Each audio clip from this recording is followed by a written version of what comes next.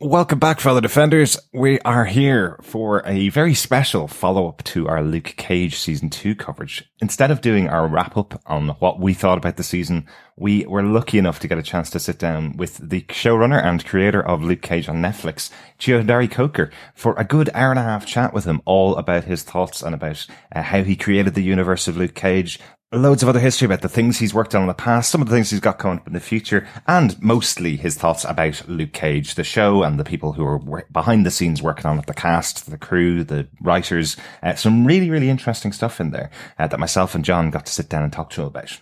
Yeah, a really fantastic chat with Cheo Hodari Coker.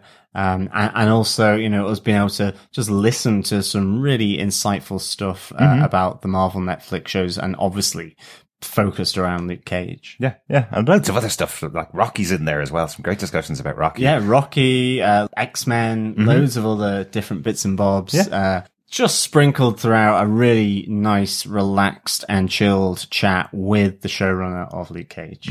Hopefully you enjoy it, and let us know your thoughts. You can always email us at feedback@defenderstvpodcast.com with any thoughts that you have in any of our episodes. It'd be great to hear from you. Yeah, and of course, please subscribe to Defenders TV Podcast over on any good or evil podcast catcher of your choice. Without further ado, let's get into it.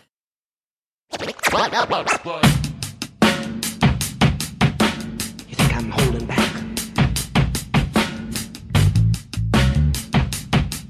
Wow!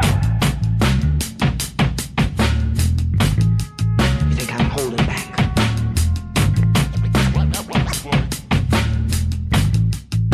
I'm out to save you.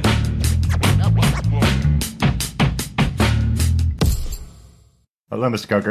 It's Derek here. Can you hear me? Hey, how you doing? Can you hear me? Yeah. Oh, perfect. Okay. Cool. Hello, and it's John here. Love the Luke Cage t-shirt. Hey, how you doing? You know what's funny? I'm actually laughing because I just happen to be wearing this t-shirt. I literally did not wear this t-shirt for this conversation, but we actually didn't mass produce these. We made enough for props on set. Right. Yeah.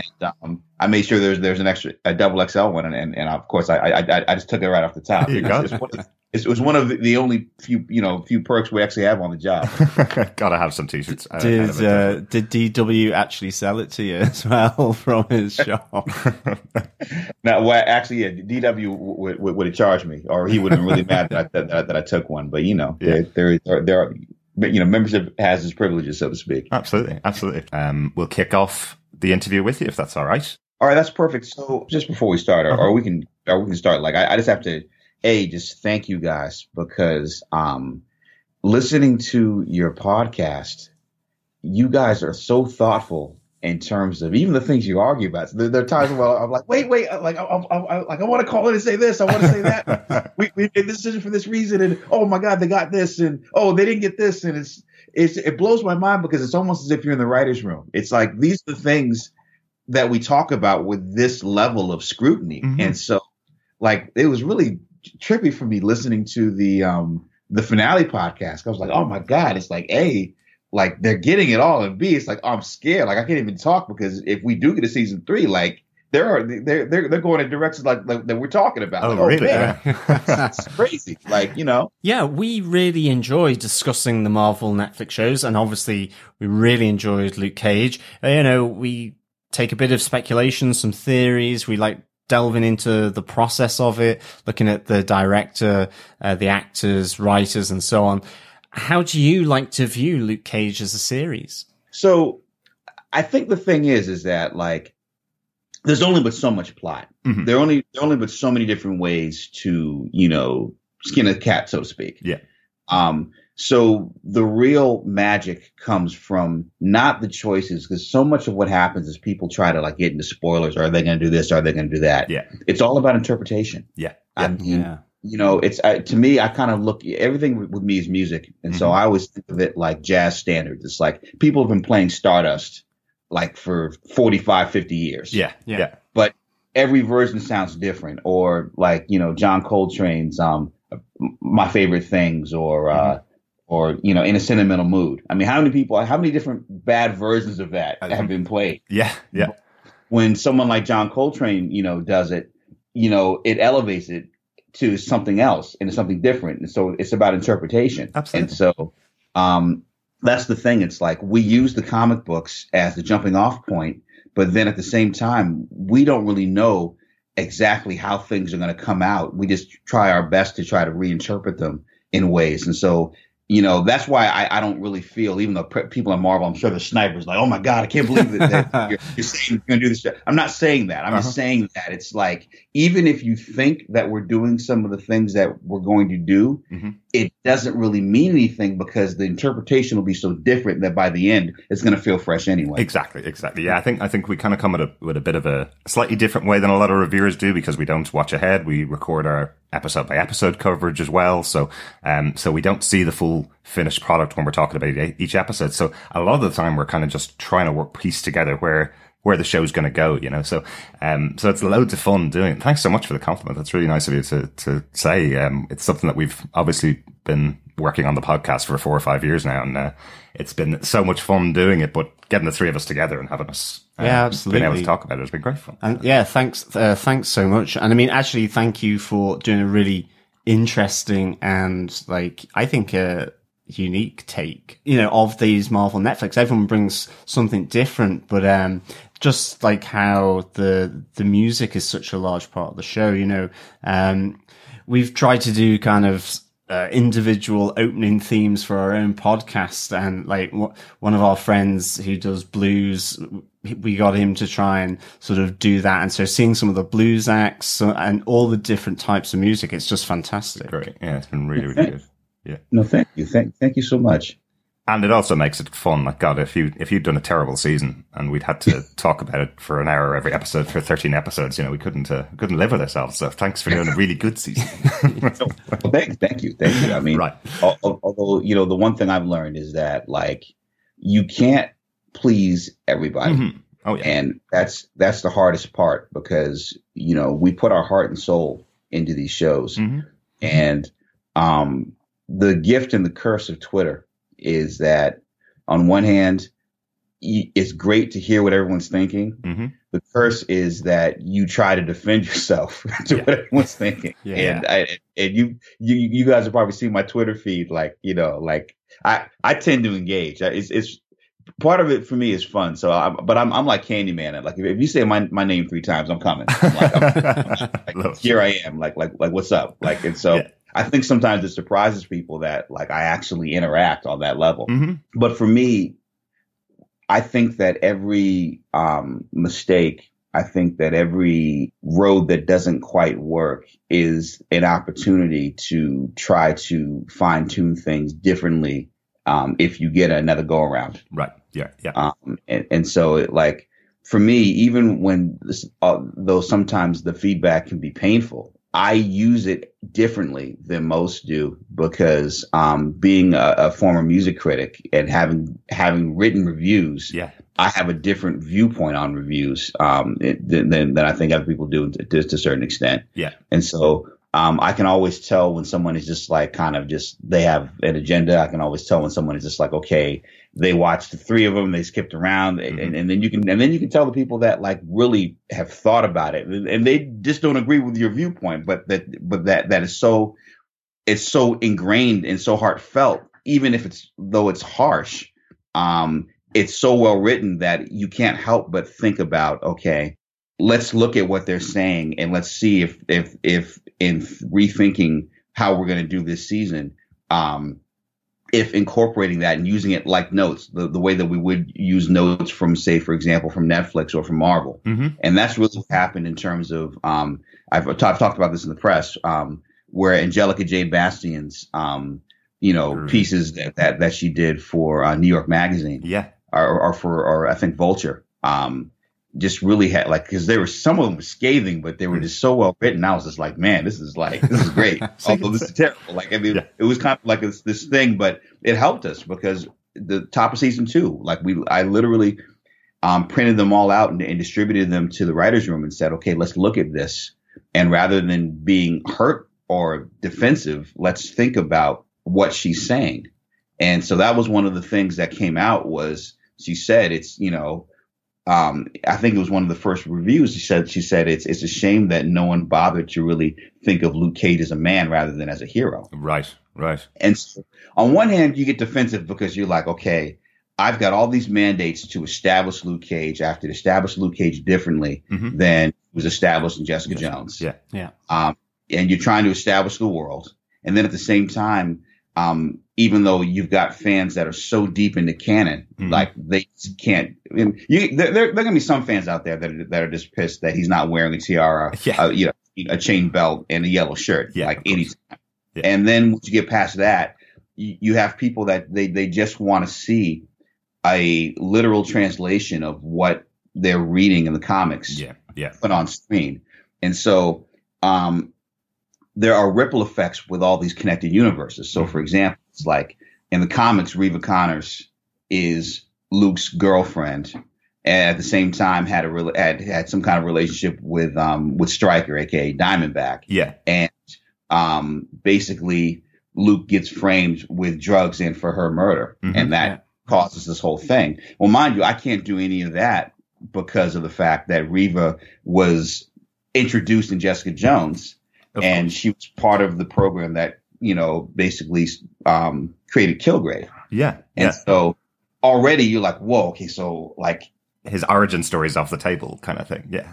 That origin story is off the table. Yeah. Like, if we're going to use the Diamondback thing at all, how are we going to reintroduce that? We can't use the thing where Luke Cage, is from Harlem and is a former gang member who's kind of coming back, and that's off the table. Yeah. And so then you begin to ask all these different questions as to, okay, how can we establish Luke Cage and what he's about? And then at the same time, still introduce the elements of the comic that people are going to hold on to. Yeah. And so, part of its tone.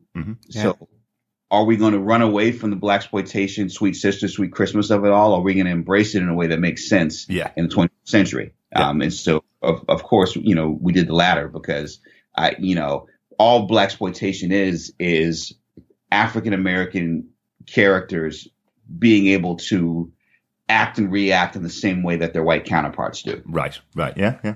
If you go to the poster from, of Shaft back in the 70s, it said, hotter than Bond, cooler than Bullet. Nice. And so essentially it's this Richard Roundtree getting to kick ass, kiss a girl, drive a car. Like, it's basically they're saying we want to take the James Bond, template and put it in an African American context, down to having an iconic theme song. Absolutely. Yeah. Down to having a certain swagger in terms of how he's approaching everything. I mean, it's like Shaft is basically Bond without a budget. Yeah. And a leather coat, but like a lot of the same kinds of like, and now really very dated, kind of chauvinistic viewpoints.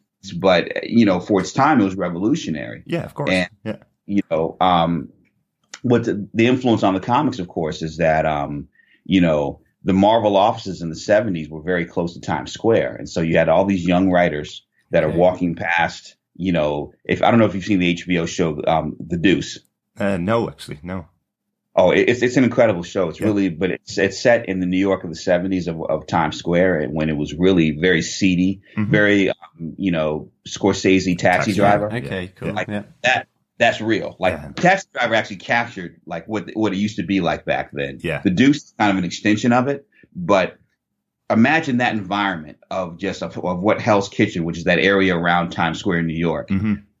That's where Daredevil comes from. Yeah. That's where, the ideas of, okay, you're walking down 42nd Street and you're seeing all these people lined up to wait to go see Shaft. And you're like, wait a minute, like, we don't have any black characters, and this blaxploitation thing is really taking off. So why don't we have our own version of that? Yeah. And that's how a character like Luke Cage is born.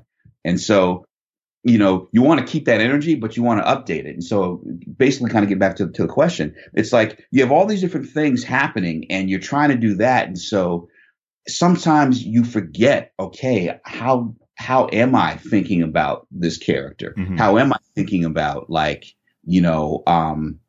making sure that the human moments are balanced with the superhero moments? Yeah. And we collectively as a writing staff, of course, are constantly in the first season trying to establish the world and trying to establish the marvel of it all. But then at the same time, creeping past some of these character moments. And that's really, what a second season is about. The second season is all about once you've established the world and once you've established kind of the premise. Season 2 is all about character. And that was really why for season 2, we were able to really go really deep into who Luke Cage was and really, frankly, introduce flaws in Luke Cage, which was something that Mike Coulter, was really excited about. Lovely. Yeah, I'm sure.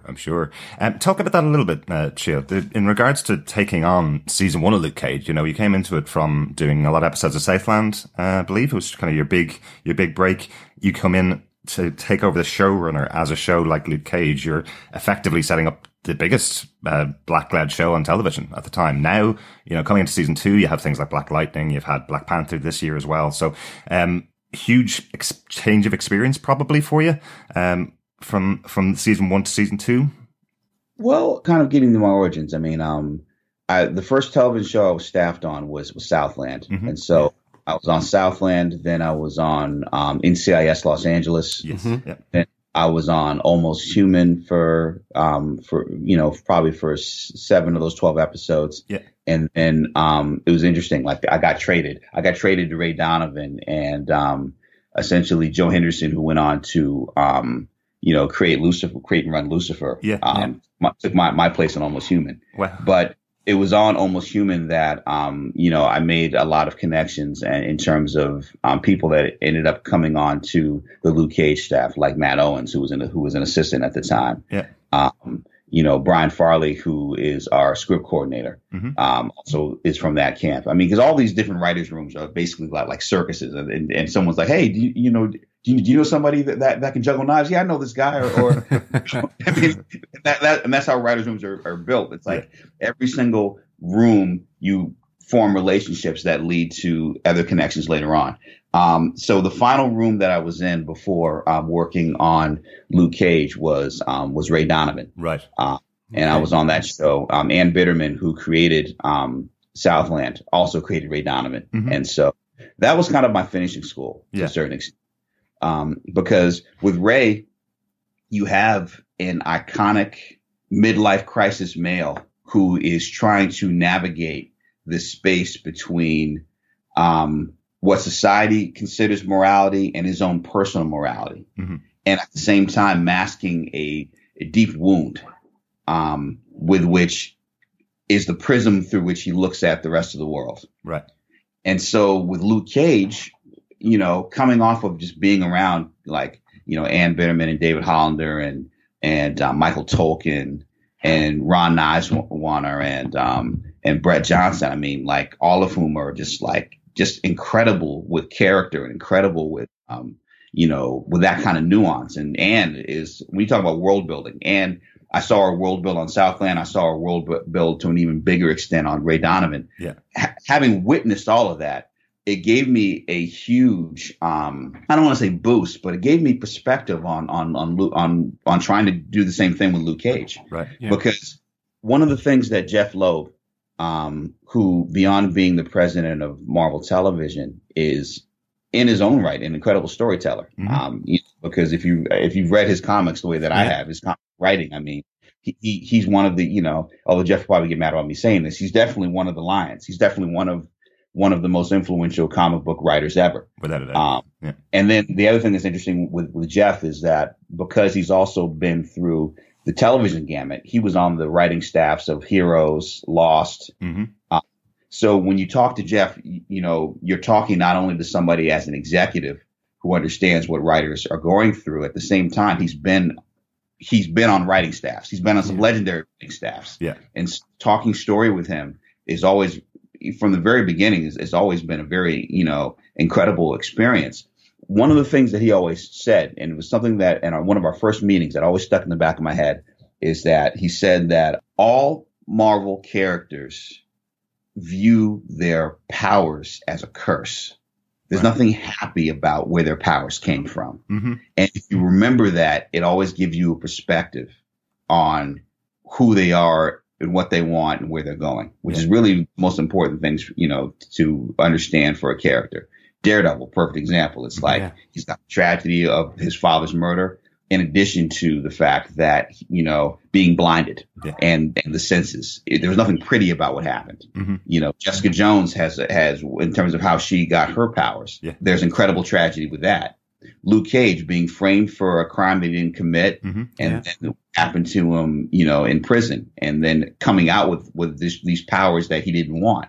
And then added to that, you know, taking the backstory that Melissa Rosenberg created in Jessica Jones and saying, okay, it's like you've got this character who has powers he doesn't want, who isn't naturally heroic because he wants to lay in the cut rather than kind of come out of the shadows. You know?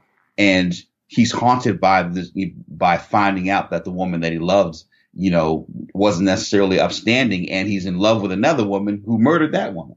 So that's some shit, you know? And so essentially going past that, okay, so how do you start Luke Cage?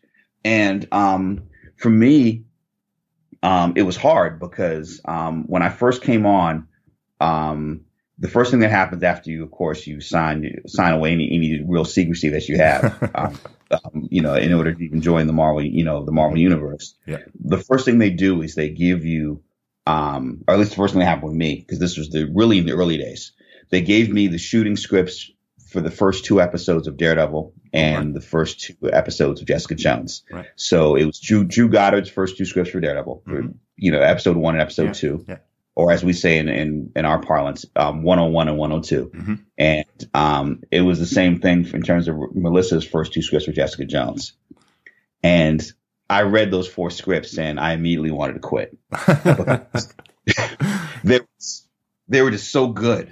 I mean, and mind you, everyone now has seen the episodes, and the episodes themselves are just brilliant and beautiful. But the experience of reading those, it was just like, this thing, if they pull it off, it's going to be different than any superhero show that's ever happened in both cases. Like, this is graphic novel. This is like next level. And I'm like, man, okay, you know, with Daredevil, you've got Kingpin. With Jessica Jones, you have Kilgrave. With Luke Cage, you've got Stiletto. You know, you've got like, you know, Goldbug. Like you've got like, basically, if you read Heroes for Hire or Hero for Hire at the time before it became Heroes, there's all these one-off villains. There's no definitive villain. And so at first, after reading those 4 scripts, it's terrifying. You're like, what do I do? like, you know, and then you realize, wait a minute, okay, like you have, let's step back and think about this. What are the real dramas you have? Well, you've got the drama of being a black man in America. Because that has its own struggles, triumphs, and challenges on a daily, hourly basis. So, okay, let's look at that. And let's look at having bulletproof skin and being bulletproof when black men are being shot systematically by the cops and also neighborhood situations on a daily basis. How does being bulletproof change the ecology of a neighborhood? Okay, so that's one. The second thing that happened is that we early on had a conversation with Joe Quesada, because I was always assuming that, okay, we were going to just basically put Luke Cage in Hell's Kitchen or maybe The Village, because at the time, you know, if you look at Alias's comic, it's like she's kind of in Hell's Kitchen, but she could be in The Village. I don't know if you know New York City at all. So I figured, okay, like that's where we're going to place Luke Cage. And then Joe was like, well, the character's from Harlem. Why not shoot it in Harlem? And that was like, oh man, for me, that was just manna from heaven, because that meant that musically, that meant historically, we could basically use the show as a Trojan horse to talk about African-American culture in addition to superhero stuff. And you really have used Harlem as a character definitely in the show. It's been fantastic watching it, because it makes us as international viewers really want to go visit and see the place. You know? Exactly. It's fab. And it's definitely an incredible place to film and also to visit, you know, if you have a chance to come to New York City to you know, to see it. And so then the third thing was, okay, it's like, the third thing I realized was that we had a distinct advantage, because when you have an iconic villain like Kingpin, you can only fail. Like, they were lucky that they found the perfect Kingpin in Vincent D'Onofrio. Like you, just in terms of his heft, in terms of him, the bald head. I mean, he's perfect. You know. it's like what Frank Miller and Klaus Janson, did on the page. It's like you can only fail. You can only either capture that or, good luck. Yeah. In terms of what Melissa did in interpreting Brian Michael Bendis' world for Jessica Jones, it's like Kilgrave is in the way that he reinterpreted that character. Yeah. There's so much story that's there. It's like you're just trying to live up to that. What I realized with Luke Cage is that, okay, it's like, people haven't thought about Cottonmouth in 40 years. Yeah. People haven't thought about Black Mariah in any real way in a long time either. And so what it gave us is it gave us the opportunity to redefine villains within the context of this quote unquote more realistic take on the Marvel universe. Yeah. Grounded take. Even though I hate that word grounded because they're superheroes. Yeah, exactly. But and then all of a sudden in talking myself back into it, I'm like, okay, like there's a great opportunity here. Mm-hmm. Yeah. And so rather than be afraid of these challenges, let's embrace them. Let's go at it. And so then that was the thing was, I was lucky enough to be able to attract Charles Murray and Aida Kroll and Kayla Cooper and Christian Taylor and Jason Horwich and Nathan Jackson everybody to this first staff. Mm-hmm. And the great thing about that was that collectively, the great thing about a writer's room is that you're not alone. Right. And that, everybody is just as passionate about the characters and everybody is just as passionate about, exploring this world and building this world. And that was the thing that was so great was, me always being a geek. I called our writer's room the Danger Room, like X-Men. Of course. The reason for that is because what makes the X-Men unique is when they fight people, you never know which combination of powers is going to get you to winning. So is it going to be Nightcrawler picking up Logan and bamfing closer to the Sentinel so that he can slash it? Yeah. Is it going to be Colossus picking up Logan again for a fastball special? Is Kitty Pryde going to phase somebody through something to do something? Yeah. Is Storm going to, shoot a lightning bolt off of Colossus, which is then because he's metallic, is that going to then do something else? Yeah. And so that's what you do in a writer's room. It's like, everyone has different moments and ideas. And so, a Kayla Cooper will have an idea, and then Aida will have an idea. Charles always brings interesting perspectives to everything because Charles and I were kind of like, Xavier and Magneto. Like, so we're, Excellent. We always kind of, but not in a dissonant way. It's just that, like, we have different perspectives. So it's like, I always say being a showrunner, you have to be Charles Xavier because you're in a room and you have to kind of basically read everybody's mind and, trying to figure out, okay, like who's going to bring out what piece. Yeah. And you're basically cultivating the conversations as everyone collectively is building from a structural and a dialogue standpoint what the season is. I'm also a huge fan of American football. Although, it's still the same thing. I mean, whether it's American football or whether it's what we call soccer, or you guys call football, offense and defense. Yeah, we enjoy the NFL too. We have a Carolina Panthers fan and a Baltimore Ravens fan. Yeah. I feel sorry for both of you. We'll get there.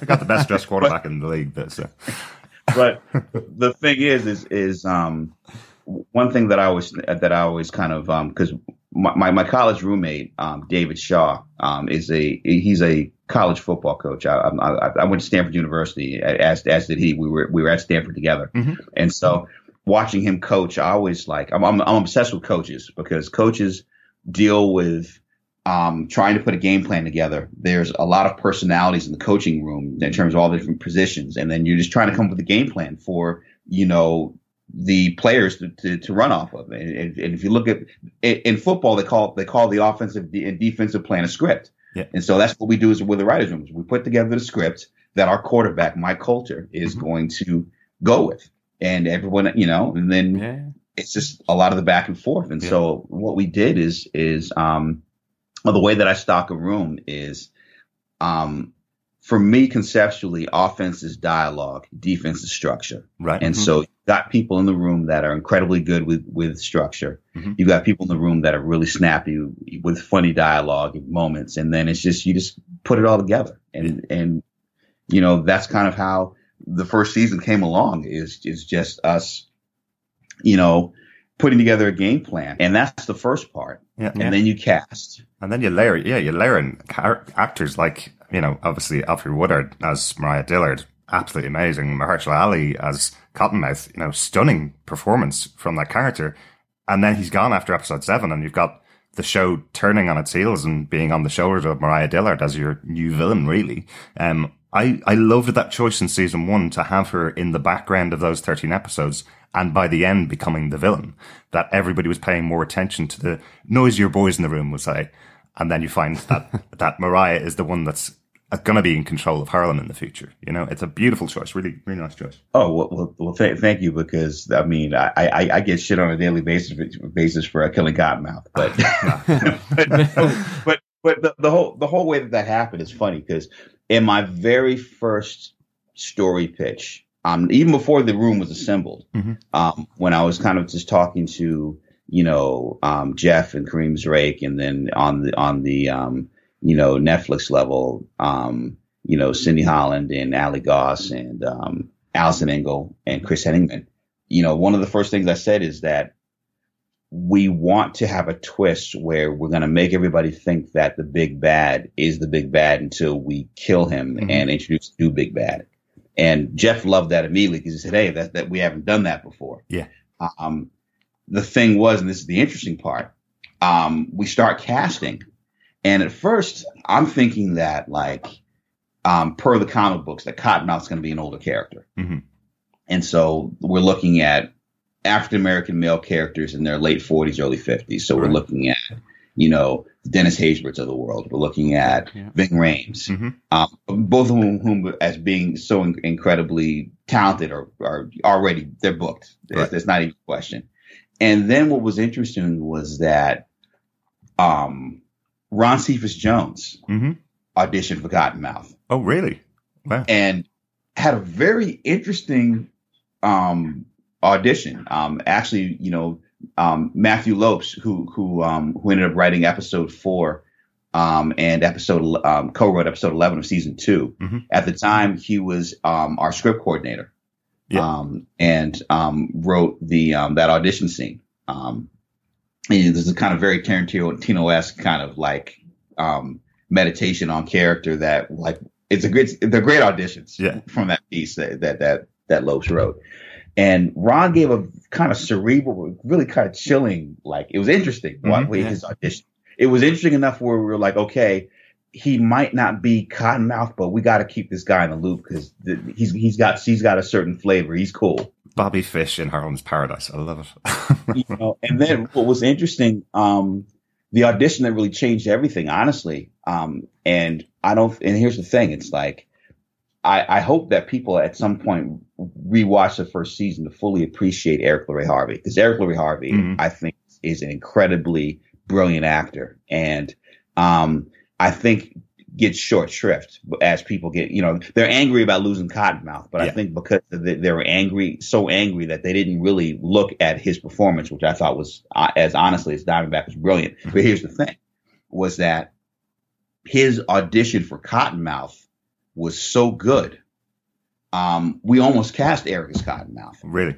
Okay, yeah. And then what happened was it said, okay, he's not older, so let's take a younger take on who Cottonmouth is. And then it was like, okay, well, wait a minute. If we are going to hold to this thing where Cottonmouth's going to be gone after episode 7, like, we're going to need somebody equally strong in its own way to kind of, you know, have his own presence. So we're like, okay, wait a minute. Okay, so like, let's shift it. Let's make Eric and Diamondback, and then we still have to find a Cottonmouth. And I mean, at this point, like, everything else has been cast, including Alfre as Mariah, who we decided, you know, to keep. older and make them related as cousins as opposed to being, more in the same age, brother and sister, which I didn't realize at the time would have been very close to the dynamic that Ward and what's her name on Iron. Joy, yeah.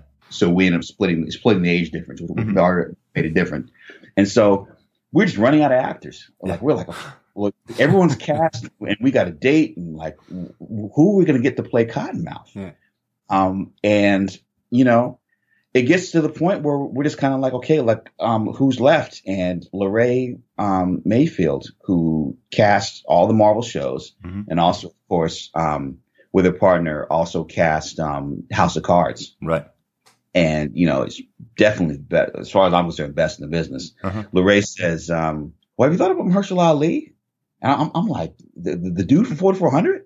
Like, yeah, he's dope. And at the same time, it's like, I dug him as Remy on House of Cards. Yeah. But, Remy is just such a nurturing guy, even though he's got a cold side. I mean, he's basically a nurturing guy. He's a good guy. I'm like Cottonmouth, at the time I couldn't see it, but she's like, trust me, this, Mahershala is special is what she said. And I thought about it, and then there was this interview that Mahershala did where he was talking about hip hop, and I could just sense from the interview that he really felt the music in the same way that I did, and I was like, okay, and all of us agreed, like, okay, like, we've got a great Mariah. We know that we have an incredible Luke Cage. Yeah. We've got an actor that's going to play Diamondback that we think is really dynamic.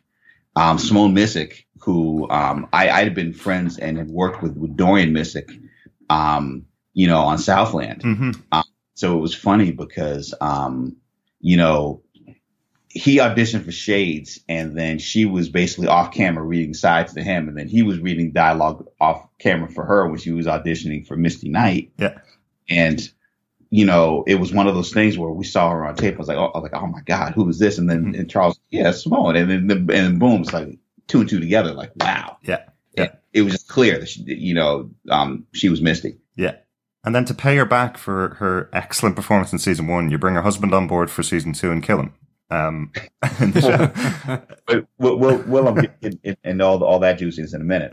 But the funny part about everything coming together was, okay, you finally, and then, okay, Charles had worked with Theo Rossi on Sons of Anarchy, and was like, Shades, like he'd be a brilliant choice, and Charles, say, hey, like, I liked his audition, and Charles was like, yo, trust me, anytime you have a chance to cast Theo. So we did.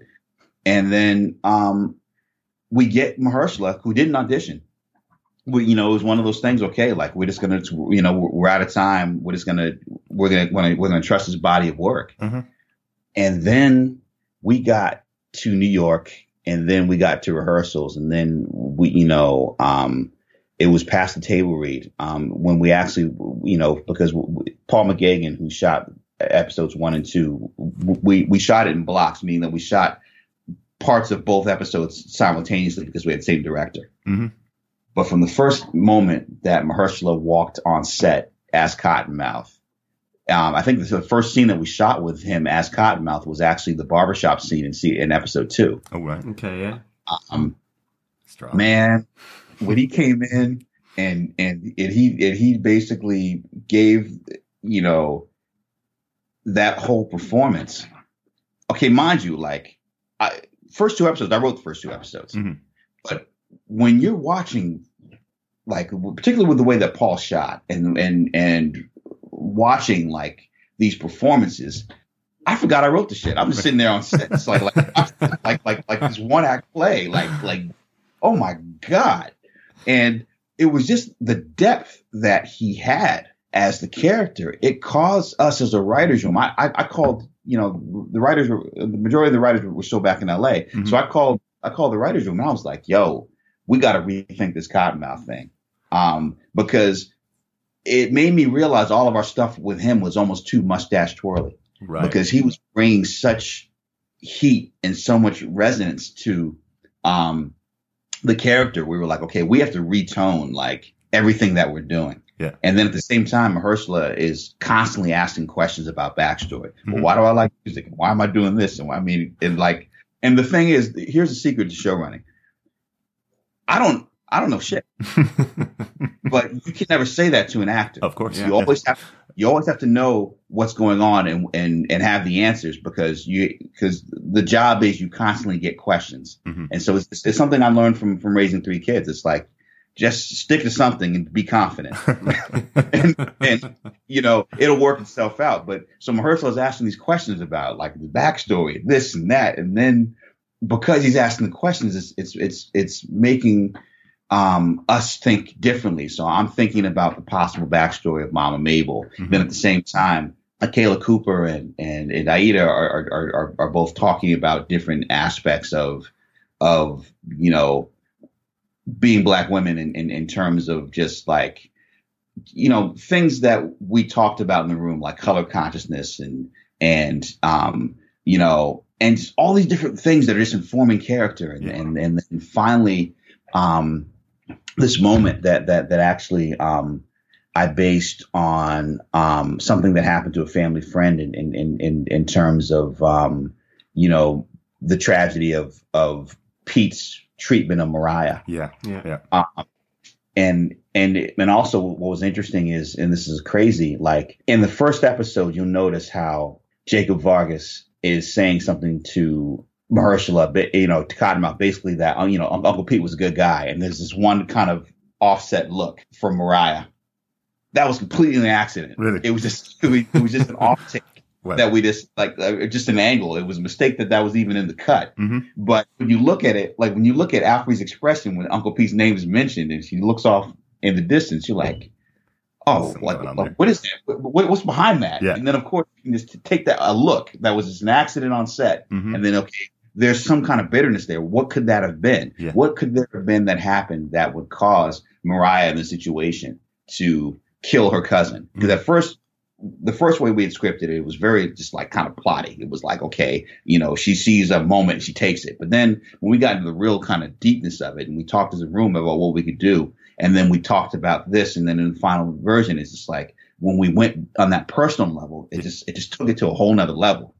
Biggest problem of all that is we made people fall so in love with the tragedy of Cottonmouth and the tragedy of Mariah that they didn't forgive us for killing Cottonmouth. Yeah. And so it kind of basically the trajectory for the rest of the season was hard because you're doing a lot of different things.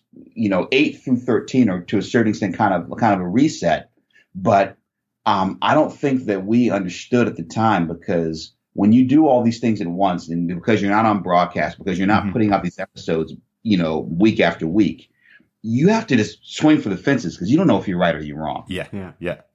And so we end up filming this and putting it out, and then watching the reactions that first weekend of just devastated and how angry people were. That did you take anything from that, say, with bringing John McIver and Bushmaster? Because like the thing I really liked as well with the Bushmaster was you kind of got this sense that he was going to be this, he was getting stronger and stronger, even though there was a price to pay. But then you actually kind of made who I suppose, well, at least me as an audience member at the time, thinking was going to be the big bad. And he just kind of diminishes as he moves towards the end. He kind of, it's like a reverse hero in a sense. And I really like that, how, that crowning moment where he takes Harlem's Paradise, and then soon after it just diminishes. It's like that power, I think, slips through his fingers. I think his right-hand man talks about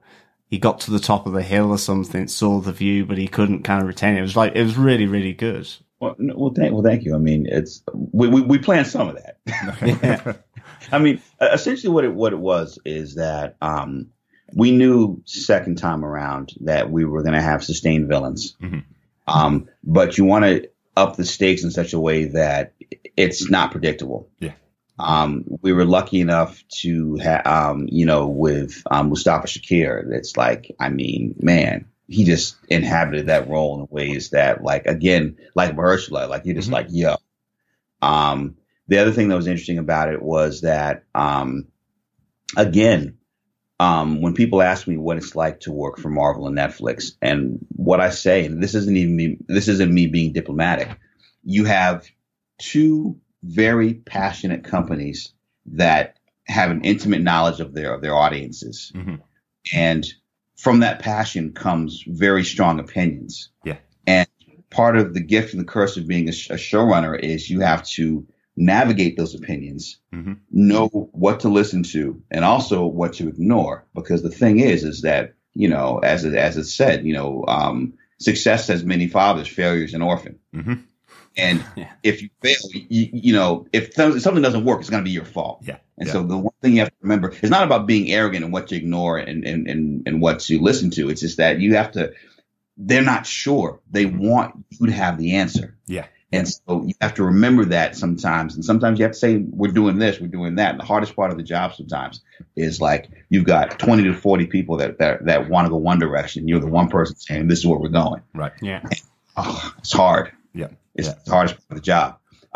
Thing was that initially when the whole thing with introducing Bushmaster is we were going to basically base the season on boxing and boxing metaphors. Right. Okay. One of my favorite boxing quotes of all time is Mike Tyson when he said, everybody's got a plan until they get punched in the face. True. It's true. Like you to me, like one of my favorite, HBO like 24/7s was the lead up to the fight with Ricky Hatton and Pacquiao. It was such a great like documentary because it was just like you really get to know Ricky Hatton and like there's all this backstory with Floyd Mayweather's father training him and Pacquiao being trained by Freddie Roach, and I was just so convinced because it was so compelling that Ricky Hatton was going to handle Pacquiao. Yeah. You get into that fight, and then when Pacquiao knocked him out, I thought he killed him. I literally thought he died in the ring. And it was the first boxing match that I let my sons watch, and they were like 6 years old. I said, "Oh my God, I cannot believe watch somebody get killed in the ring." Wow. But again, that's the point. Like when somebody knocks your ass out, or you don't know what you're up against until you're there. Yeah. So that was kind of one of the metaphors for the season. Okay, what if Luke finally faces somebody that can knock his ass out? And that was kind of the introduction of Bushmaster. And what we were saying is that when he's like, "Yo, I'm Luke Cage, and you can't blast me, you can't blink," Come on. The initial structure was that he was going to say that, and then somebody was going to come out of the woodwork. The hip hop metaphor was like LL Cool J versus Kool Moe Dee. Right. It was like, if you say that you're the baddest, if you say that you're the greatest, someone's going to come out with How You Like Me Now. Absolutely. And that was what we were going for at first. But, Marvel and Netflix wouldn't settle for that. They're like, you have to have a better reason. You have to have a reason for why somebody's coming from Jamaica to do all this. And at first you basically, you're saying cliches, but then you just run out of excuses. Then after a while, it's like, okay, like what could be the thing that would give Bushmaster this claim to Harlem? Because he's Jamaican. How would you do that?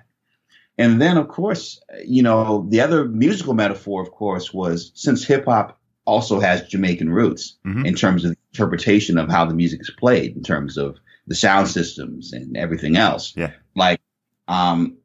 And tracing that evolution musically, and using that also as a metaphor in the show.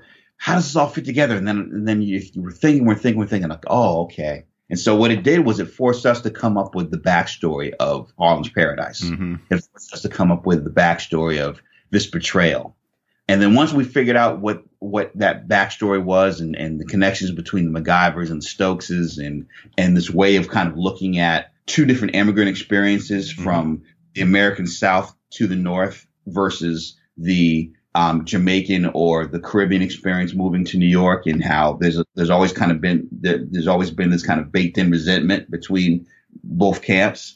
And looking at that, and then the music and everything else, it just gave us this whole trajectory for the season. And on one hand, we understood that Bushmaster had a much deeper story. But the other part of it was that once we got into what happens with Mariah and Mariah's, retaliation, once her Brownstone was burned down, we knew that, okay, we were going to have the opportunity to introduce the real Mariah. Oh, yeah.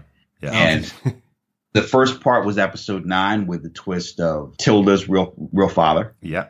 Yeah. And then after that is unpacked, it allows Mariah and her revenge to become the true big bad. Yeah. Yeah. Because after that moment in episode 10, it was just like, oh my God. Yeah, yeah. There is the constant game that Marvel fans play when they talk about the Netflix shows and the ABC shows as well, where they're trying to find who's the greatest villain in all of these shows. And really, for us, when it got to the end of that season, and we have Mariah Dillard effectively setting up her crime business in prison, and you're going, okay, well, here you go. Now you've got the best villain of all of the shows. You've had 26 episodes to set her up as the best villain.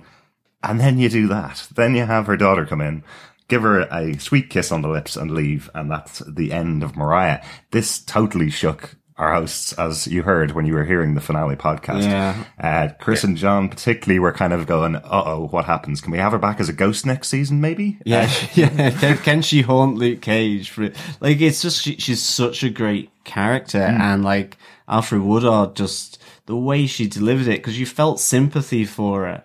Hearing about her story about Pete, and then all of a sudden just what she was saying to Tilda, and you're just like, oh, what are you doing? And then you think she's kind of learning those skills, and then she goes, but she leaves that final, I suppose, curse to Luke Cage as well. And it's just like, what a fantastic thing. I mean, yeah, I was like shocked, but then it's like that creative choice that, yourself and, as you say, the writer's room did was awesome. Well, it was, I mean, that's the thing. It's like, the one thing that's really important, I think the other important aspect of show running is that you have to have rapport with your cast. Yeah. Sometimes what happens in these situations is that, because writers tend to be very I don't want to characterize writers or stereotype writers, but we tend to kind of be insular and shy because of the nature of what we do. Yeah. And so as a result, sometimes certain resentments can kind of get in because it's like, I wrote it one way and you're doing it this other way. But my perspective on actors has always been different. My perspective on actors, honestly, is that like they have so much power, and that if you can figure out a way to collaborate where you can get the best out of them, sometimes that means more dialogue, sometimes that means less. But if you can figure out what that rapport is and then have the scripts match that rapport, it allows you to go places that you might not have been able to go. Yeah.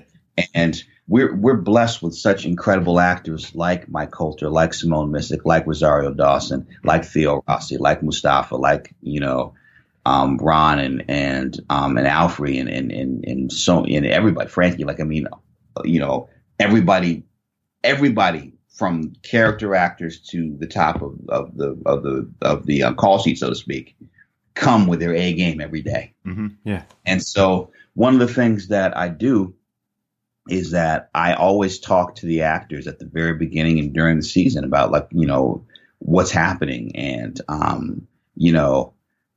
in particular, like with Alfred, I was just like, we're going to go places this season. Mm-hmm. And then it was funny, like we were at a restaurant. We were at Soho House in Hollywood when I was kind of talking to her about some of the things that were going to happen in the season. And I told her the Tilda revelation, and she literally screamed, and everyone in the restaurant was looking like what the hell is happening? Like, why is Alfred Woodard screaming at this table? But and then what was funny was like, as we were getting closer, she was like, I'm going to die. Right. Mm. And, and that's the point where, like, some showrunners say, never tell your actor that they're going to die, because what'll happen is that they're going to start in every scene playing violins and projecting through their every motion that they're going to go. Uh-huh. But Alfred, come on, she's been around. She's a vet. I said, yeah. And she said, okay. and she was like, what did Alfred say? Alfred said, just make sure I don't go out like no punk. That's fantastic. Is what she said. So it was just like, okay, like, again, we never want anyone to feel comfortable on this show. because if you feel comfortable and secure that this person is going to make it to the end in this journey, like, you know, it's going to get to the point where people are just like, yeah, you know, there's really no jeopardy because, you know, we know that they're going to get out of the ropes before the train crosses the tracks. Yeah. I mean, you know, it's like we want people to kind of feel a certain level of jeopardy. And that was one of the things about the risk, but at the same time, also the reward of completing that story is that we knew that in getting rid of Mariah in that way, it was going to be a decision that could haunt us the same way that it could, like, you know, that losing Cottonmouth also haunted us. But the reward and the fact that it basically there's so much passion that also is making you think about these characters as real people. Yeah. And also for what she had done. I mean, she had to go. I mean, that was, after that restaurant massacre, I mean, I was just like, Alfre that night was, I mean, because I flew out for that scene. I mean, she was transcendent. She was just like, because she was so cold. Yeah. And it was something about like, I think at the time she was kind of nervous about playing it like that. And I was just like, you know, the more nonchalant you play it, the scarier you are. Yeah.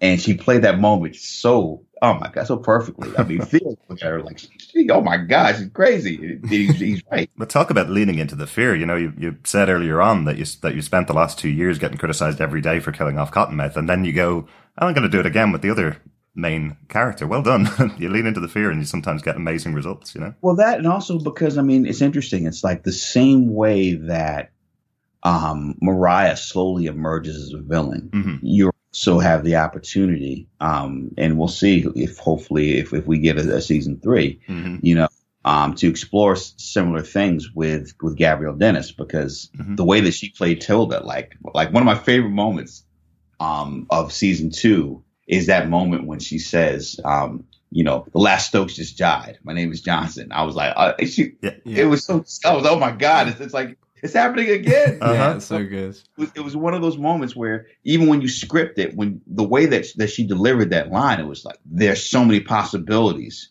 on book. And the thing that's interesting about her is there's good and there's the potential for else. So without being predictable, again, another character you can do a lot with. Absolutely. I think for me, the really cold moment for Tilda is when she's effectively telling the funeral organizer that her mom's body's just going to be burnt and thrown in a hole. She doesn't care anything about her, you know. But Mariah always thought of herself as kind of the queen of Harlem and kind of expecting to see, you know, the streets lined with people crying when she died, you know. It's such a cold moment from Tilda where she's just going, no, just throw in a box and throw in a hole, you know. Fantastic moment. Well, and that was the thing, because it made the moment when it was the coldness of the scene in episode 9 and Ian Stokes and Matt Owens' script that Clark Johnson directed for episode 9, where you get to the moment where Mariah unburdens herself with the entire story of what happened with her with Pete.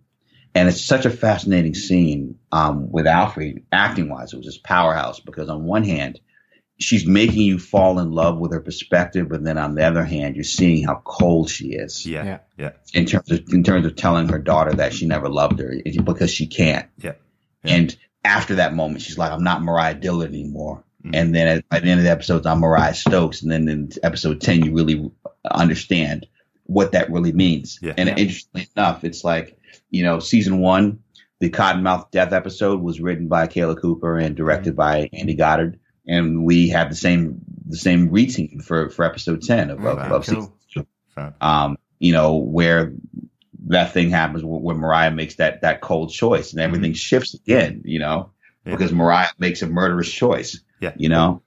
So it was just one of those things that just came together, you know, and that's really the most fun of the job, is that when you see these moments in the perfect pairing of the writing with the acting, and you're just kind of just watching, kind of like, you know, conducting. It's just like, man, this is wow. Yeah.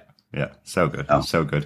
I really enjoy how you bring in the historical, like in this season with, as you said, about the African Americans and Jamaican Americans and their different roots, and then the current affairs very much as well, like in season 1. Like, how important is that to bring in those those touch points of current and historical kind of references, because I really enjoyed that. Like, I actually even learnt a lot as well. Mm-hmm. Like, Well, the thing is that the thing that I always think about is the fact that Netflix changed the game in terms of not just being the service, in terms of content and the breadth of and varieties of different shows and things that are on the service, but also the fact that you can watch it on your big television, you can watch it in your pocket, you can watch it on your laptop. Mm-hmm. And because it's already internet based, you can essentially treat the entire show like one big hyperlink. Right. And so it made me realize that, okay, it's like if we kind of hit this sweet spot where people like the show, they can rewatch the show over and over again and learn different things, because people, fanboys and girls, fan people love Easter eggs. Oh, yeah. yeah. And so it's one thing if we have a lot of different Marvel Easter eggs, which we do throughout. And I think the one thing that our show, I pride myself on with the show is that, like, whether it's Hammer Tech or whether it's these little things that kind of like that's really just the geek in all of us to say, like, how many different ways can we like link this to other shows and other universes and everything else. But with the history, it really kind of allows you, if you're watching the show, the same way that you might use Shazam to say, okay, what song is that? It also says, okay, well, like some of these names that we're hearing, Pappy Mason and, Percy Sutton, and Google those names, and all of a sudden have a much deeper understanding of Harlem and a deeper understanding of the history. Yeah. And it really kind of allows you to kind of go in these really cool places. And then you can kind of see how, like, this fictional Marvel history links up with real history. And so because of the fact that Harlem's Paradise is kind of an amalgam of like Small's Paradise and the Lenox Lounge and some of these legendary Harlem clubs, and Cottonmouth is kind of personality wise, he's a mixture of like Frank Lucas and Nicky Barnes, but you're giving him like a musical side. I mean, you can go in so many different directions. Like, honestly, like, this is going to get me in trouble, but like, if I could ever spin the show off, the spinoff that I would do would probably be like the club, and just stay with the Stokeses, no superpowers, just like, the power struggle that is described of how, like, it was basically trying to, this betrayal between these two partners, one partner from Jamaica, one partner from the South, getting the hottest club in Harlem and trying to fend off from both the Italian mob and the and the Irish police presence. Like that in itself could just be like a whole universe. I mean, absolutely. Without superpowers. I mean, the thing is, of course, I mean, in addition to just these cool moments that you have between, Luke and Danny, which of course in the comics, of course, is Power Man and Iron Fist. Yeah. That mini Daughters of the Dragon moment that that you have in episode 3, at Owens' episode that Mark Jobst directed. That bar fight. Yeah. I mean, so good. Yeah. You got that great thing. I mean, the thing is that, like, it's so much fun building a world because then you can explore these worlds. And so, like, yes, there are times. I mean, and I have to be careful because it's what I've learned is that, like, I'm not saying there's going to be a spinoff. I'm not saying there's one in the works. we're just talking as fan people. It's like, what would be cool, like, and that's one of the things that I think about is just like how there's always these shows within the show, and that they're really interesting, and that's part of the fun of all of us coming together, to write these. Exactly. Like, what's it like having like Colleen Wing and like even the Iron Fist, like having them come onto the show as well? You were saying about like Luke Cage started there on Jessica Jones, and you're getting these other characters from another show, but you have the Daughters of the Dragon, as you say, or those touch points of say Heroes for Hire kind of aspect as well. What was it like kind of taking those characters and how you weave them in, I suppose, to Luke Cage? Well, the thing was that we just had the attitude of, yes, we know that they're on other shows and people are also coming off of having them together in the Defenders. But how would they act differently in the Luke Cage universe? And just being really selfish about that, like saying that, okay, it's like, we're not going to ape Defenders. We're not going to ape Iron Fist. We're going to basically take these characters and treat them differently in our book. Like the same way how, like, when you would have these crossovers, sometimes where like X-Men would appear in Fantastic Four, or, they don't quite act the same way. Or if, say, for example, like Franklin Richards is treated one way when with Fantastic Four, but when he's amongst his fellow mutants in an X-Men comic, he's completely different. It's kind of like the same kind of thing. And so, yes, the characters are, we know where they are, but we're just basically just kind of expanding them and enhancing them just for the selfish benefits of our universe. So on one hand, we're able to kind of get into a much deeper, both, Misty and Colleen, and kind of like, lay the breadcrumbs for what could become something. No hints. That's all right. That's all right. We got some good bits of that on Iron Fist. I just want to ask that as well, because you obviously now have Simone Missick over on Iron Fist. Are you really protective of your version of the character to make sure that that they don't go against what you've set up? Well, I mean, the thing is that, like, we're all friends. Like I said, showrunners. Like, myself and Eric Olson, who's running Daredevil, and Raven Messner, who's running Iron Fist, and Melissa, who's running Jessica Jones. And then back in the day when both Marco Ramirez and Doug Petrie were at the helm of Daredevil, and then also, of course, Stephen DeKnight, who was on when I first started working with Marvel. Like we're our own support group. Of course, can't forget Steve Lightfoot, because Steve and I knew each other from the showrunners training program. So like we're neighbors in Studio City for years. So like we all know each other. We all talk. We talk story. We don't talk story like we into the nuances of each other's scripts, but I can always go by their writers' rooms. They can come by mine, and we can say, hey, what about this? What about that? And we're all kind of respectful. And then Jeff and the power structure of Marvel are always making sure that we're not colliding in different things with our storylines. It's just it's very kind of, I kind of liken it to what it must be like to work at Pixar. Where like, you have your own individual movies, but like Pete Docter and Andrew Stanton and all those guys that are like just in general, they talk. And so it's kind of the same thing. For Iron Fist, we just knew that we wanted to, because there was this theme of Luke's anger throughout the entire season. Like, let's talk to somebody who has to channel anger in a better way, which is chi, which is Zen. So let's have it be Danny. And let's have it be a different Danny than the Danny that we've seen in season 1 of Iron Fist. Because if in order to balance and channel your chi, you have to have focus. And so what this perspective give to a non-believer like Luke? And that was kind of the fun of this kind of, we're having like one of those 48 hours midnight run kind of like relationship between these two characters. And that was just kind of just the fun we had with the episode. And even having a character like Turk, like, because Rob Morgan is just one of my favorite people on earth. He's funny. Having that scene where he's able to to see Danny and say, hey man, your aura is dope. Who's your trader? Like wait, Turk's in a martial. Like, it's just these little things, these little moments of humor that you can just add in there. Like that sometimes you have to defend, because sometimes the powers that be are like, well, that's not room for a joke. And you're like relax, it's cool. Like it's good. And it's cool because it's Rob saying it. When Rob says it, it's funny, and then it works. Then you get to the table read and they're like, okay, yeah, it works.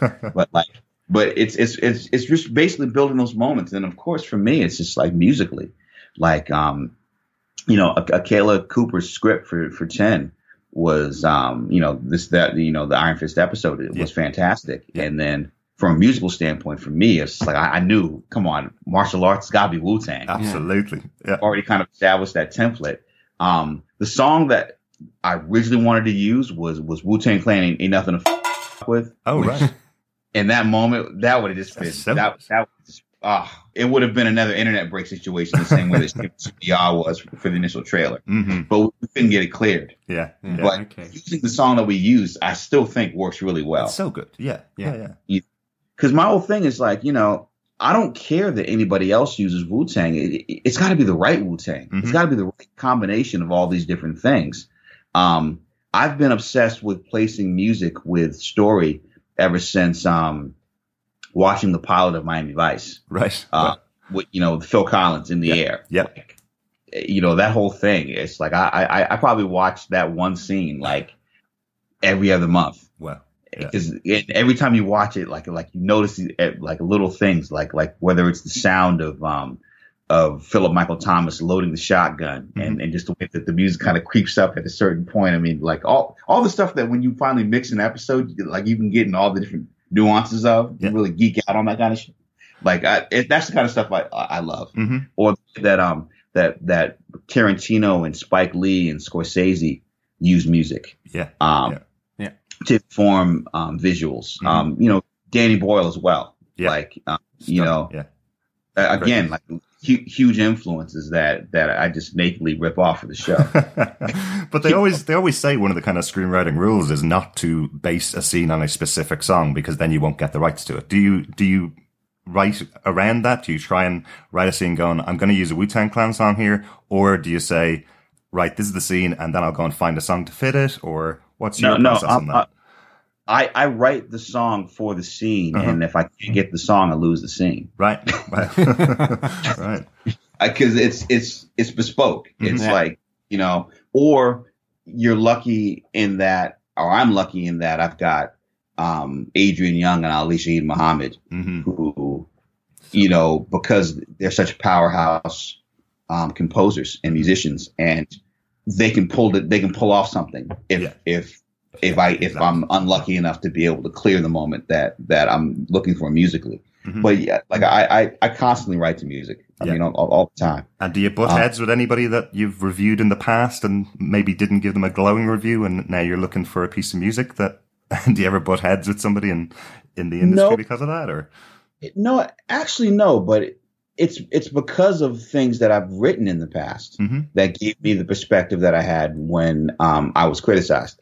So, perfect example is like I wrote one of the most scathing reviews ever of the Public Enemy album, Music in Our Message. And I mean, I called it a 13-track spiral, Dante-esque spiral in the hip hop hell. is what I call that. Or when I reviewed De La Soul's Stakes is High. Now here's the thing. In terms of the Chuck D record, in terms of that Public Enemy record, I still hate that record. Right. But the De La Soul record, I wasn't ready for. Okay.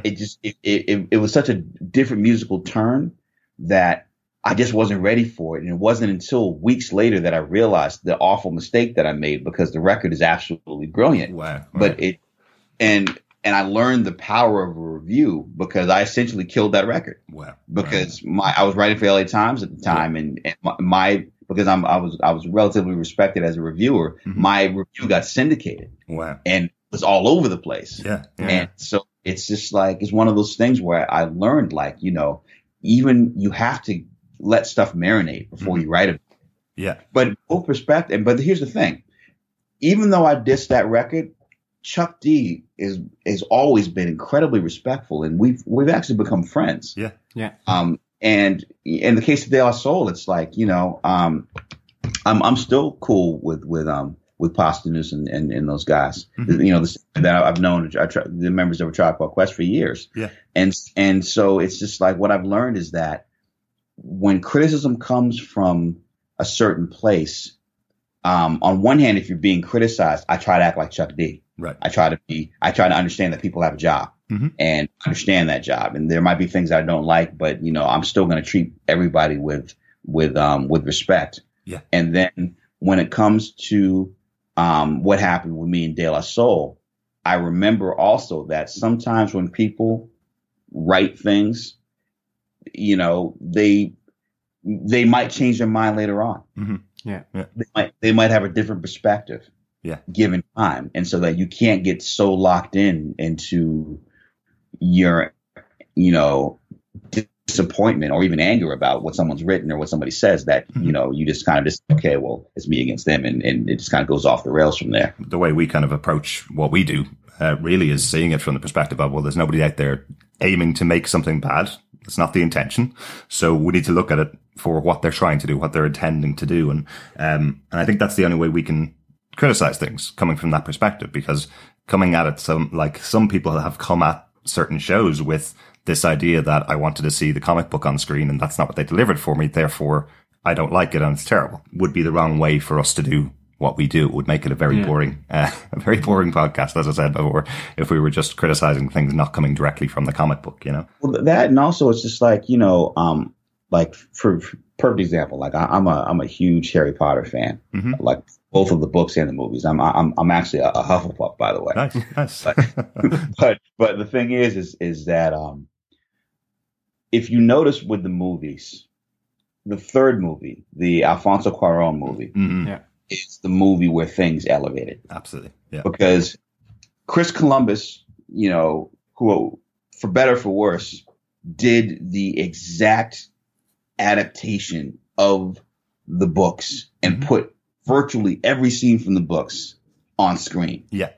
It was so static and so staid. Yeah. The franchise could have very easily just kind of become like Diary of a wimpy kid with superpowers. It could have just been. It could have just stayed in the kids genre and that would have been it. Yeah. But then Alfonso came around for the third one. He said, okay, it's like, let's take some departures from the books. Let's scruff it up a bit. Let's really kind of get this and let's lean into the Britishness of it. Yeah. Let's have some moments that people from outside of Britain might not fully understand. Let's also kind of, get deeper into the boarding school experience. Like, let's really kind of do some things and interpret rather than just have directly, from the books even. Yeah. And then all of a sudden it's just like you saw the whole possibilities of the cinematic universe. And then also, JK, to her credit, then what I love about reading the books is that every single book, the books matured with her audience. Absolutely. So yeah. If people were reading the books at 9 and 10, by the time they got to the last book and they're 17 and 18, the depth of storytelling matched that. Yeah, absolutely. And sure. And so it's really kind of the same thing. It really gave me a completely different perspective on adaptation. It's like, don't be afraid to change things. Yeah. Don't be afraid to go there because the one thing is that if people just want the interpretation of the comics are right there. They have the comics. Absolutely. Yeah. They can always go back. They can always, Netflix can get pissed, but they can always shut the TV off or close their computer screen and shut their phone and go back to the comics. The comics are right there. Yeah. But at the same time, it's like if I just gave a translation directly of the comics, I think people in seeing that would be disappointed. I think you kind of have to try to find that balance, between both mediums to a certain extent. And I think regardless of the way that you adapt it, it's still going to be your voice. It's still going to be you looking at the book and how you want to adapt it. If you were going to do it that way, it would still not be everybody's adaptation of it either, Well, that's the real challenge. It's like, what do you keep out? What do you put in? Yeah. You've also, people don't necessarily understand. You have the limitations of budget. I think also what people don't understand is like people say, well, cast this person, well, cast that person. Yeah. It's like, IMDb is the best and worst thing to happen because it's great that you can have credits and pictures of everybody at once, but then it's just not as simple as okay, you go to put this person. Yeah. This. No. Oh, fan casting. Love it. It doesn't work like that. And because there's so many limitations in terms of negotiating a contract of who can do what, when, and how. It's just like, I mean, honestly, we're lucky anything gets made. Yeah. We're lucky anything gets done. It's crazy. Yeah. Trying to, being on the other side of that, I have a completely different viewpoint of what it takes for things to come together as opposed to like when I was a fan, I was like, oh, it's easy. Well, just get this and do this and pay this. And, no, it doesn't. Of course not. There's so many different like moments of things coming together and falling apart. One of my closest friends, a producer named Rudy Langlis. Rudy was one of the executive producers on the Denzel movie, Hurricane. Okay, yeah. I once asked him what a producer is, and he gave me the best definition ever. And I said, Rudy, really, what does a producer do? And he said, man, all a producer is every project wants to die on a daily basis. And the only thing a producer does is it keeps the project alive. Fantastic. He or she keeps the project alive. That's it. Fantastic. It's the best interpretation I've ever heard. And that really what this whole thing is just like, whether it's the writer's room, whether it's these networks, we're just trying to keep the thing alive. Mm-hmm. Yeah. There's so many different ways of doing that. Yeah. Some days are great. Some days are really difficult, but you balance it all out and you hope that you create something that people love. Because we love it just as much. Yeah. Let's close her out with a question on what you're doing coming up very soon. I think you've got a movie coming out pretty soon that you wrote, which I know our audience will be interested in hearing about. Creed 2. Mm-hmm. What can you tell us? The only thing I can tell you is that I'm really excited about it. Now, the reason I'm hedging is because I wrote the first 3 drafts. Then Sylvester Stallone and I, also collaborated. And then a third writer was brought in. Right. And the way that it works with the Writers Guild is that final credits still have to be determined. So as much as like I love my experience working on it, I'm not going to feel like completely comfortable saying, yeah, like it's, I wrote it until the final credits are determined. Gotcha. Yeah. But what I will say is that having had that experience, it was incredible. It was so much fun working on that movie. And regardless of however the final credits turn out, I'm proud to have written, versions of it. And, it was just so much fun. Cause I grew up with the Rocky movies. Yeah, absolutely. And Creed was such an emotional experience. So good. And getting the opportunity to, write for, moments with Michael B. Jordan and also for Sylvester Stallone, Rocky's now Mickey and having a new fighter and, in terms of just like the shift and also like, the one thing that I talked with Stallone about, because one of the reasons I got the gig was that he was, a huge fan of Luke Cage. Right. Yeah. And the one thing I said to him, I said, look, I said, like, essentially, the Rocky movies are their own universe.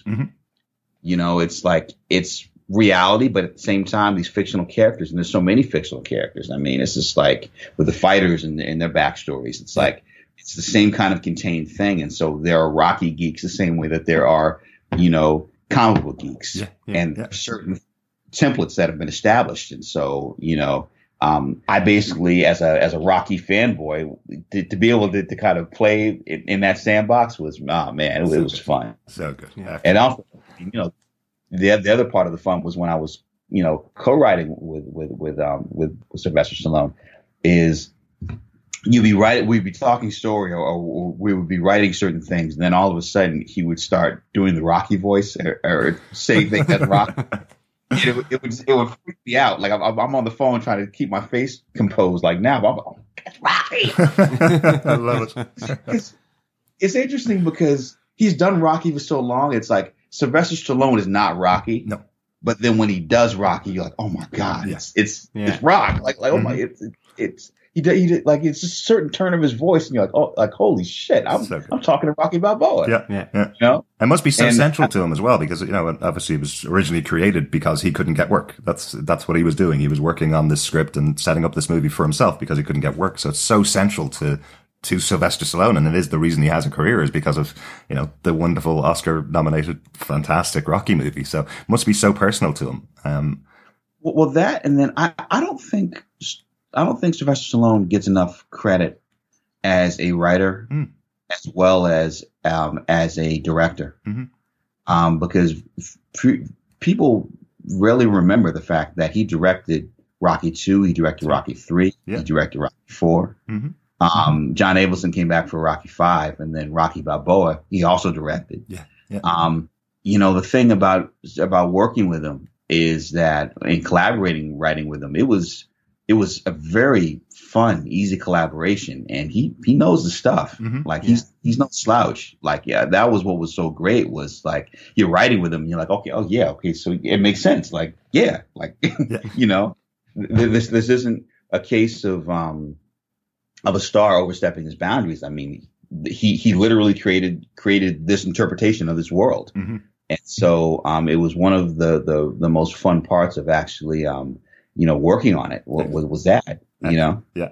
Yeah. For our fellow defenders who are listening, I just want to compliment Chio Cooker for having the Luke Cage Muhammad Ali poster right behind your head, like as if you have your own Harlem's Paradise. Fantastic choice on your wall. That obviously came from you then, that decision to have that as the first poster that Luke put up in to replace Biggie Smalls on the wall of Harlem's Paradise. Yeah. Absolutely. Yeah. Were we right? Is he the most inspirational person that Luke Cage thinks might be able to get him through the challenges that he's going to face in the future in Harlem's Paradise? Well, the other boxing metaphor that we use for season 2, I believe it's the Japanese metaphor. I'm not sure. If I'm wrong, please do not roast me on Twitter. I apologize. But it's this notion of fall 7 times, rise 8.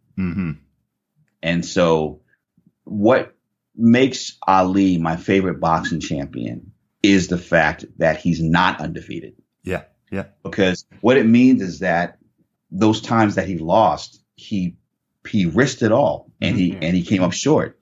But it didn't stop him from getting back in the ring and coming back. And I think he was actually undefeated in his rematches. Yeah.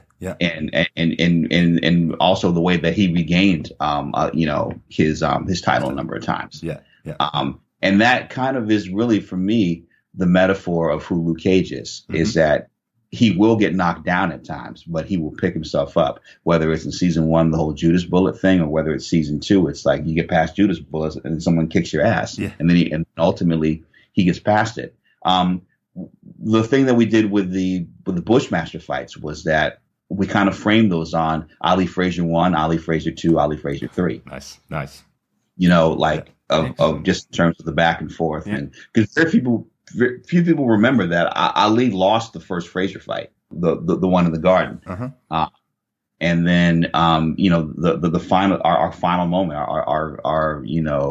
our thriller in Manila to a certain extent was, the fight in episode 12, in the safe room, you know. Yeah. So my favorite fight though was the fight that Millicent Sheldon shot in episode 6 on the High Bridge. Oh yes. Yeah, that was cool. Yeah. You know, and also the fact that we got to use Bob Marley's "Sun Is Shining," and, in that cool way. But you know, and also using that was the Lee Scratch Perry version of it. So it's got a certain grit to it. Yeah, you know, that was different than the one that Bob Marley re-recorded years later. I think on Kaya. Yeah, absolutely. John, any last questions for?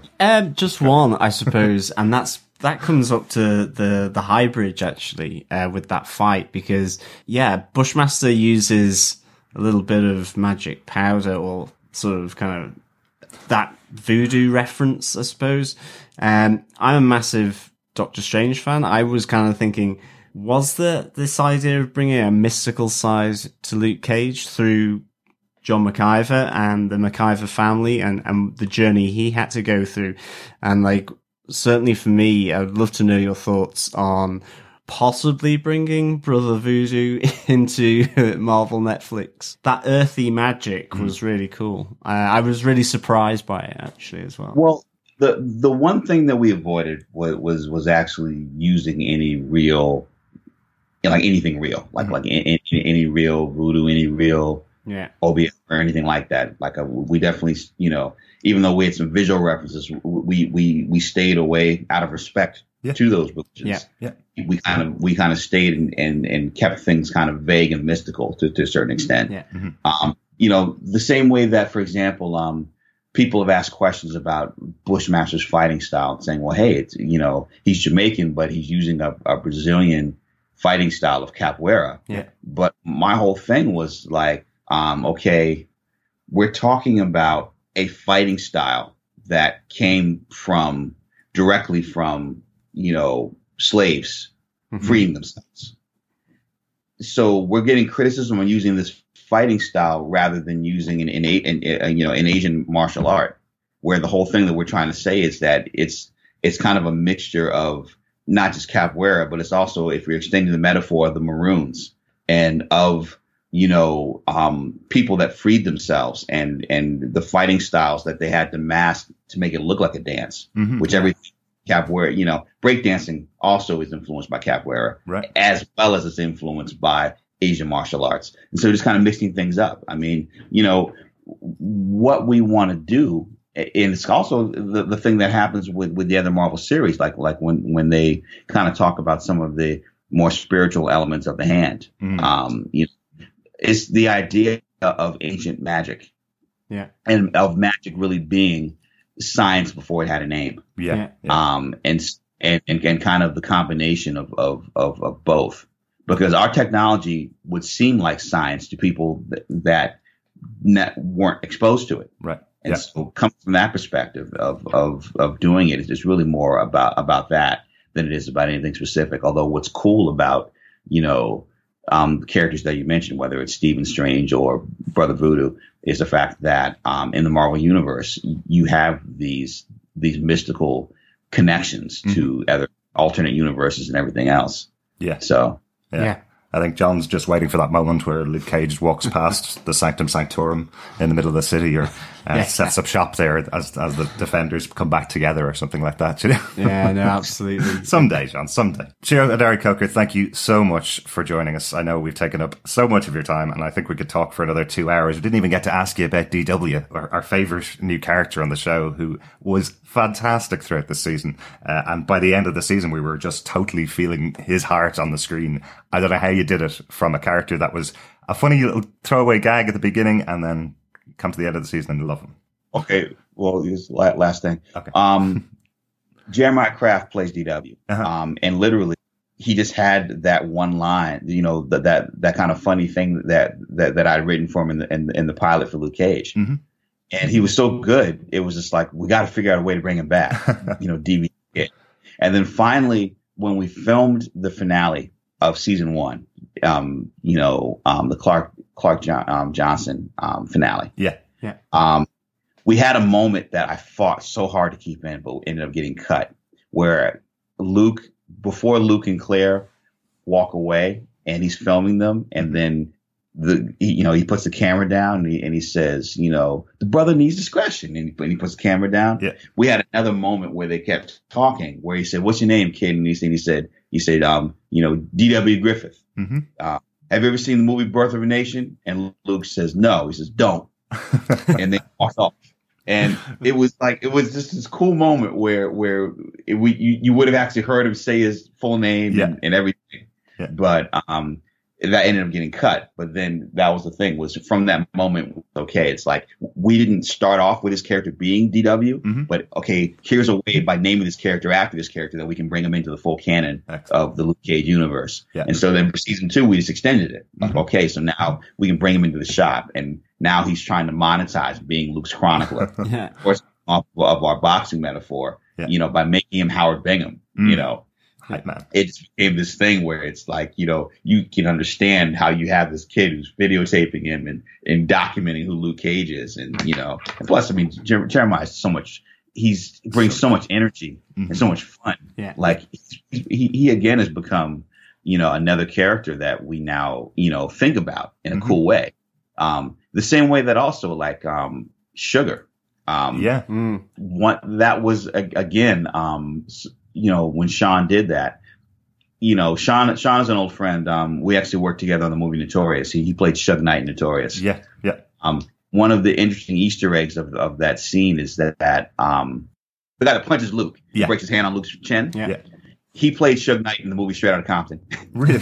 Sean, who played Sugar, played Suge Knight in Notorious. Wow. So they call themselves the Two Shugs. Nice. And so the thing was that when Sean had that line, I don't even like these niggas, man. Like he was so, the way he read the line, it was just so funny. It was like, we got to find more things for this guy to do. Yes. And there were so many opportunities over the last 2 seasons to kill him off. Mm-hmm. And it just, I can never do it. Because like, we just loved, we loved him, Excellent. you know? And so as a result, it was funny, like, you find these moments where you can make a character deeper. Mm-hmm. And we just had this moment where, okay, it's like Sugar in this weird way, and Luke going in this potential new direction could kind of become his new, his new Bobby Fish. Yeah. And it just works so well in that last episode. Even down to that moment where, like, he walks up to him and he's almost like his valet, and he like whispers in his ear, and you kind of see it kind of becoming like a combination of Tom Hagen and Neary. Yes. You know. Yeah. And of course, like, you know, it was just funny because I'm such a huge Godfather fan. Like, the fact that we were able to kind of set up that shot where the door closes on Missy the same way that it also closed on Kay. It was like, if you're a fan of those movies, I know people go, oh my God, like, you know, it was the same shot and everything. Like, it was like, Alex, it was great. So good. You know? And you've also got DW set up as the new Pops now, hopefully. If we do get a season 3, we have a new Switzerland possibly being created in Ireland. I can neither confirm nor deny. Of course. The only thing I will say is that Jeremiah Kraft is a great actor, and I enjoy working with him. Is the Hollywood good stuff. Good stuff. way that I would say it. Although it's funny though, it's funny when we're talking about killing people off. I was on a panel with Frankie Faison recently. Yeah. And Frankie is the only character that's been in all 4 Silence of the Lambs movies. Yes. And I joked on stage. I said, you know, you survived 4 Hannibal Lecter movies and only 2 episodes of Luke Cage. Love it. Once again, I'll say thank you so much to Hodari Coker. Hopefully our fellow Defenders have enjoyed listening to your discussion about season 2 with us on Defenders TV podcast. Hopefully you will also get confirmation soon of Luke Cage season 3, and you'll come back and join us and chat to us again about the next season, or anything at all, really. You've got our phone number now, so. Absolutely, and also if you go back and edit this and it's all complete nonsense or just me rambling, and you guys have more specific questions, and then let's do this over again so I can actually just answer the questions instead of just rambling. We loved listening to the discussion, great. and I'm looking forward to listening back to it, to be honest. So yeah. Thank you so much for joining us. We will hopefully talk to you soon. Yeah, thank you. Massive thanks. Really good. Thank you. No, and thank you just not only on behalf of Luke Cage, but also on behalf of all of the other Marvel Netflix shows. I mean, I'm definitely going to turn on the other creators to this podcast if they haven't already listened to it, because man, it's like you guys get so in depth on every single episode. It's mind blowing. You know, thank you so much. No problem. And I know that all of our writers fully appreciate it. So, and just on my behalf, thank you so much. Cool. No problem at all. Yeah. Looking forward to seeing what you got coming next. Yeah, absolutely. No. Fingers crossed. Thank you again. Cheers. Thanks so much. Take care, Chio. Have a great day. You too. And that is our interview with Chio Hodari Coker, the showrunner of Marvel's Luke Cage on Netflix. Really fun interview. Really, really enjoyed that. Thanks again so much for joining us, Chio Coker. And thanks to you, fellow Defenders, for joining us for this discussion about season 2 of Luke Cage. We're still cracking on with our discussions about Iron Fist. Still have a couple of episodes left of that show. And if you want to join us for our next podcast about the Marvel Netflix shows, Daredevil will be coming up in October as well. So lots and lots of discussions about each individual episode of the Netflix shows. Thanks so much for joining us. Make sure you stay subscribed to the podcast through our website at defenderstvpodcast.com. You'll have connections to all of the podcast sites that we're on, including Apple Podcasts and Google Podcasts as well. Talk to you soon, and we'll leave you with our usual Luke Cage theme from Mississippi McDonald.